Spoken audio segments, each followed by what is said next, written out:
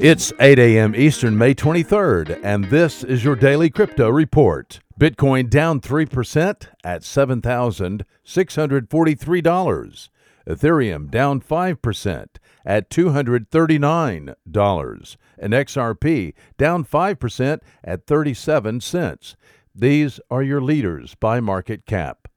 Top gainers in the last 24 hours, Bitball up 41%, Tyrion up 29%, and Maggie up 21%. Today's news. Cryptocurrency transactions leave a forever digital trail that can be followed by technically savvy law enforcement.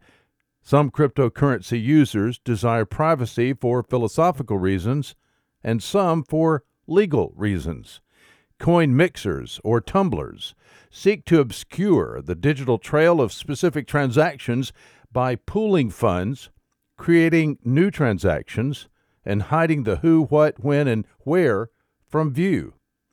The Dutch Financial Criminal Investigative Service has seized the website of a Bitcoin transaction mixer in a crackdown involving Europol and other authorities. Europol issued a statement yesterday calling it, quote, the first law enforcement action of its kind against such a cryptocurrency mixer service, unquote. Europol said that the investigation of bestmixer.io started last summer. 6 servers were seized in Luxembourg and the Netherlands in the raid of bestmixer.io. Well, SIX is the Swiss National Stock Exchange Group. SIX has confirmed that they're working on developing a stablecoin pegged to the Swiss franc to facilitate transactions on the SIX digital exchange. SIX is an innovator in the financial market infrastructure and as such is attracting collaboration with other digital asset platforms.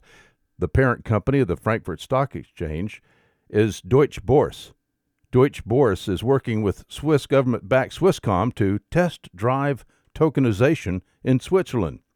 Recently, Russia's National Settlement Depository announced it will be launching its D3 blockchain and crypto ledger in Switzerland. Well, the New York Supreme Court has granted a stay of the demands of the New York Attorney General's office regarding Bitfinex and Tether. The stay is in effect now and requires Bitfinex and Tether to produce documents relative to whether or not there is jurisdiction over the companies in New York. Bitfinex and Tether had argued that the New York Attorney General's office lacked subject matter jurisdiction over Bitfinex and Tether.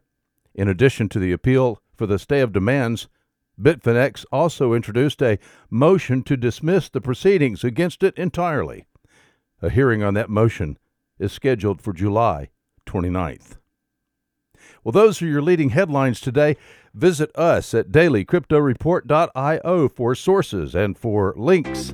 Find us on social media, add us to your Alexa flash briefing, and listen to us everywhere you podcast under Daily Crypto Report.